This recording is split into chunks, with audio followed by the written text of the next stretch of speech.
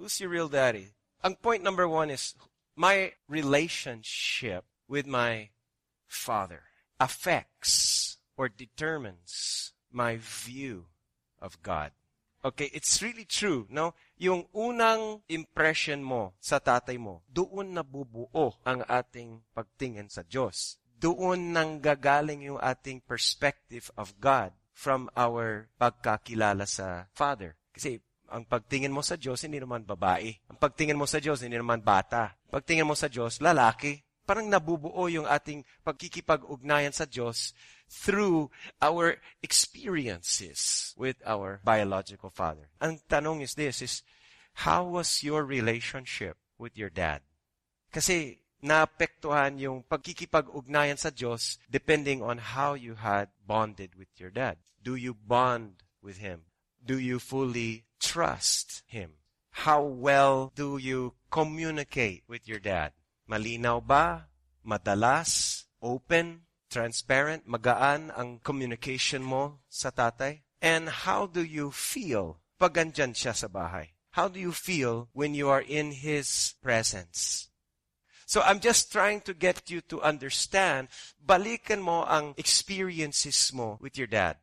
And the reason why I want you to think about yung mga experiences mo sa dad mo, whatever is yung karanasan mo doon, it really had probably affected how you get close to God.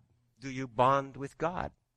Do you really trust Him that He won't leave you? Do you trust ang kanyang motives, yung kanyang agenda for you, na wala siyang selfish motive, that He cares about you, He loves you? How about communication? Open ba ang prayers? Kasi prayer is communication with God. Kumusta ang prayers? Very formal? Parang you're praying, pero closed yung heart. Open ba ang communication mo sa Father? You can just be yourself.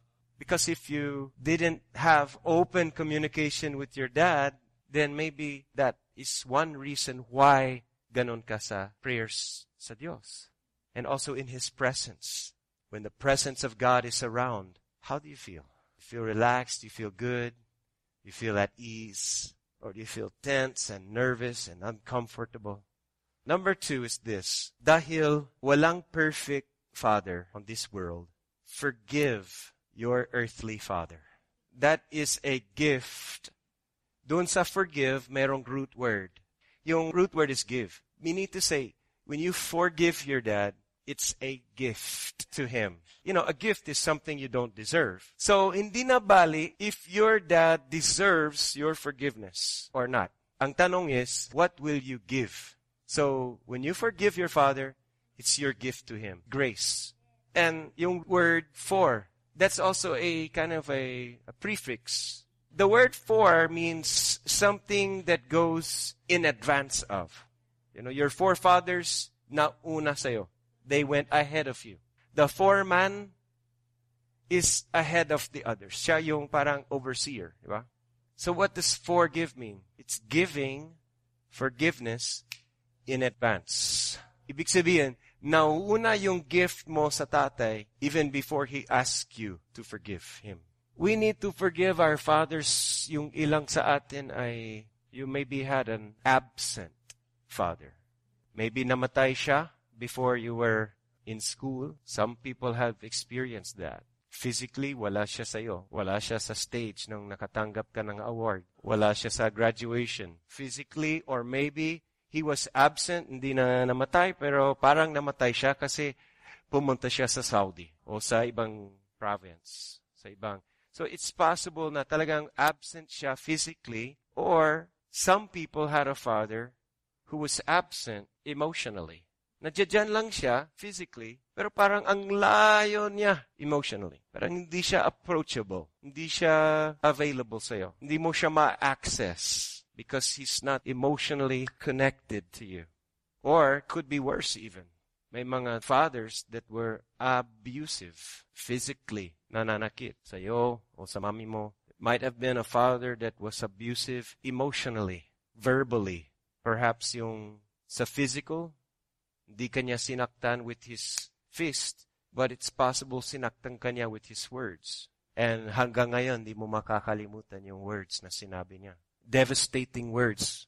Kung binox ka niya na sa mukha, gagaling yun. Pero the words are a deeper hurt that lasts forever. You need to forgive your father for that. The only way to be healed is to forgive. And even if it was a sexual, some men even sexually abused their children. You need to forgive your father for something very shameful, very hurtful that was done to you. The healing for you, listen to me, mapapasayo only sa pamamagitan ng iyong pagbibigay ng forgiveness sa Kanya.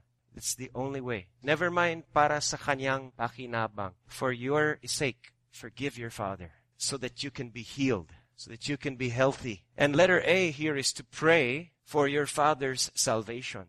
Most of you, your father was not a renewed Christian. Maaring believer in God, pero iba talaga pag save, pag mayroong relationship with God through Jesus. Siyempre, ang Diyos, nagmamayari ng lahat ng tao sa buong mundo. Pero iba yung you are His child. And that only happens when a man receives Jesus as Lord and Savior. Possible, di pa naranasan ng tatay mo yan. Therefore, kung ano yung abilidad ng tatay mo, talagang limited yan. Without Christ, sabi ni Jesus, you can do nothing. You cannot. Because only through Christ, only with the strength of God, the grace of God, can a man be the right man. So you have to pray for his salvation. And letter B is try to understand him. Dapat siya ang mag-understand sa'yo, di ba? But why not? Dahil ikaw na nakatanggap kay Jesus, ikaw na maging matured one. Ikaw na lang mag-initiate ng understanding sa Kanya. Try to understand na baka kaya ganyan siya. Hindi mo aakalain, ganyan din ang pagtrato ng lolo mo sa Kanya. You just don't know what he went through. And minsan, mga tatay natin, ganyan sila because they were hurt. Hindi mo lang alam kung ano yung dinaanan ng tatay mo. So try to understand. And letter C is initiate. Initiate bonding and intimacy with your dad. Kung hindi kanya nilalapitan, ikaw lumapit sa kanya. Kung hindi siya gumagawa ng time or way na makipag-bonding sa'yo, ikaw mo nang i-initiate. You know what? If you want to initiate bonding sa tatay mo, kailangan na lumabas sa mundo mo at mag-missionary ka papuntang sa mundo niya. You have to make a mission. Missionaries don't stay in their own country. A missionary goes out of his own country and he goes to another country and he changes. He eats the food of the other country. He lives in the place of the other people. He does what they want to do. Siya ang nag-a-adjust. Why not, bilang mga believers and Christian, why not be a missionary to your dad? Leave for some time your interests and initiate bonding with your dad in his world. What does he like to do? What does he like to eat? What's his hobbies? Who are his friends? Join them. Love them. Make a good impression sa kanila. How about letter D? Highlight and praise his positive side. I'm sure na marami kang makikitang weakness ng tatay mo. Marami kang makikitang faults. Aware ka doon, pero hindi na kailangan na balik-balikan. Pwede mong i-highlight yung positive. Kung saan siya magaling. Every man has something good. Something in your dad is good. Now, he attracted your mom. Because you would not be here if your mom didn't love him somehow, some way. She saw something about him that was attractive. There's something about your dad that's awesome. This is also one way to initiate bonding and intimacy. What creates intimacy? So I'll give you 3 T's to create intimacy with your dad. The first one is time. So if you give some time to your dad, mahalaga din ang time-ing. Not just your time, but look for good time-ing. Probably inasahan mo siya ang magbibigay ng time sa'yo. Burayan mo sa isip mo na ako ang recipient. Ikaw ang mag-missionary sa kanya. Hanapin mo yung good timing para sa kanya, hindi para sa'yo. Gawa ka ng way. Give him time, spend time. The second T is talk. Not only talk na reklamo, but talk about what he wants to talk about. So how will you do that? Ask questions patungkol sa kanyang childhood. Gawa ka ng creative ways. Hindi yung puro ikaw magsasalita about what you want to talk about. Let the conversation be fulfilling sa kanya. And the third T is touch. Touch your dad. A good touch. Sa umpisa, baka awkward. Pero kahit na papakita niya sa'yo na awkward, don't feel rejected. Don't stop. Maybe you can try to massage him. Again, timing is very important. Pag pagod na pagod yan, masakit ang mga paa niya, mamassage mo yung nasty, stinky feet niya, he won't reject you. Anyway, you can wash your hands later with muriatic acid or something. You can sterilize your hands later.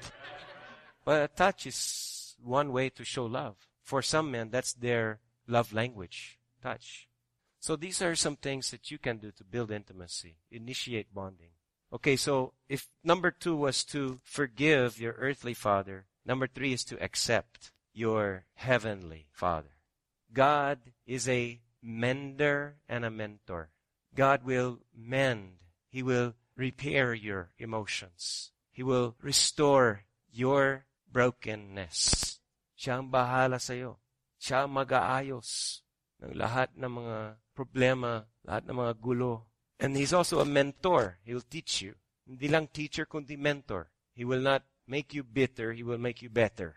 Psalms chapter 68, verse 5, said that God is the father of the fatherless. So kung ikaw ay fatherless dito, God is your father. Romans chapter 8, verse 15, for you did not receive a spirit that makes you a slave again to fear, but you received the spirit of sonship. Kung babae ka, daughtership. And by Him, through that spirit, we can cry, Abba, Father. And letter B is this, allow God to re-parent you. I don't mean parent as a noun. Pwedeng gamitin yung word parent as a verb. Maybe hindi ka naranasan ng excellent parenting. But God is here today to re-parent you. He will do it again, the right way, the perfect way. Mending you and mentoring you, not tormenting you. He's a mentor, not a tormentor. He's a fixer, not a breaker. A blesser, not a curser. A lifter, not a downer. John 14, verse 18, sabi ni Jesus, now I will not abandon you as orphans. If your mother or father abandoned you or neglected you or pushed you away, sabi ng Diyos, I will not abandon you, treat you like an orphan. I will come to you. Psalms 27:10, even if my father and mother abandon me, the Lord will take care of me. The Lord will parent me. And to reparent means to say na, halimbawa, mayroon kang memories left over sa childhood mo. Ay yung memories na masakit, traumatic, saktan ka, napahiya ka, na-discourage ka, natakot ka. This time, balikan mo yung past na yan and sadyain mo na masdan mo si God in that situation. Be aware that God is eternal and He's present in your past. Ipasok mo si God in that situation. Tingnan mo siya. Tingnan mo kung anong ginagawa niya. Imaginein mo na siya ang nag-i-embrace sa'yo, na siya ang nagko-comfort sa'yo, siya ang nagbibigay ng security sa'yo, ng support sa'yo. Sabi ni God sa Jeremiah 31 verse 3, I have loved you with an everlasting love. I have is past tense. So maski yung scenario ay nasa iyong past, long time ago, kayang-kayang pumasok si God sa past mo, sa situation na yan. Kayang-kaya ng Diyos na reparent you. God can rewrite the outcome of the story of your life. And in John 16:27, Jesus said, the Father Himself loves you because you loved me and believed. Because you believe in Jesus at tinanggap mo ang Kanyang pagmamahal sa'yo. The Father Himself loves you. Automatically transferred into you ang lahat ng attention and love and honor ng Diyos. And so letter C is this. As a child of God, I am now a new creation. Ephesians 1 verse 4 to 8, the Father chose us in Christ. Hindi ka pinili because you're good. He did not choose you in your good grades. He did not choose you because of your good looks. Hindi ka pinili because in your good behavior, you're religious, mabait ka, nag-o-obey. Hindi. God chose you simply because of in Christ. And this pagpili niya sa'yo was before the creation of the world. So noon pa ito, luto na. It was a setup to save you, a setup to bless you before the creation of the world. Set up that you would be holy and blameless, not in your track record. Holy and blameless in what? What does the scripture say? Holy and blameless in your everyday behavior? You're only holy and blameless in His sight, in the way He sees you. Even in your behavior, your words, your actions are not good, but in His sight, He chose you to be holy and blameless. He declared you righteous. And in love, God predestined us to be adopted as His sons. The Bible says that's what He wanted to do. It's not us begging God. It's what He wanted to do to you. Yes, pabor sa atin, but it's not a problem sa Kanya. It's not a burden sa Kanya. To save you, to take away your sins, and gawin Kanyang tunay na anak niya, that's what He wanted to do. It's His idea, not your idea. It's His desire. It's what He wanted to do, and it gave Him great pleasure. 1 John 3:1, see what great love your Father, your real daddy, has lavished on you, that we should be called children of God. And that is what we are. Whatever situation you're in, your Father is coming to the rescue. Your Father is here to rescue you. Maybe your earthly father is part of the problem. Maybe he's part of the reason why na ganito ang ugali mo. But you can forgive your earthly father and accept your heavenly Father. Recognize that bilang anak ng Diyos, you are now different. You are not what they called you before. You're a new creation. You are not what your parents told you you would be. You are now who God tells you you will be. Kung ano yung limitation na binigay ng parents sa'yo before, now there's no limits. Your true daddy, your true father, He just wants to save you. If you're not yet saved, He's ready to save you. So I want you just to put your hand right here on your heart and say, Father, I accept you bilang tunay na daddy ko. And I invite Jesus into my heart right now bilang tagapagligtas, bilang tagahugas ng aking mga kasalanan. Baguhin mo ang aking pag-iisip, baguhin mo ang aking attitude, gawin mo akong isang tunay na anak mo. Tulungan mo ako na mag-forgive ng aking earthly father. Kung ano yung pagkakulang niya, pinapatawad ko na siya. Dahil pinatawad mo rin ako. Salamat sa iyo.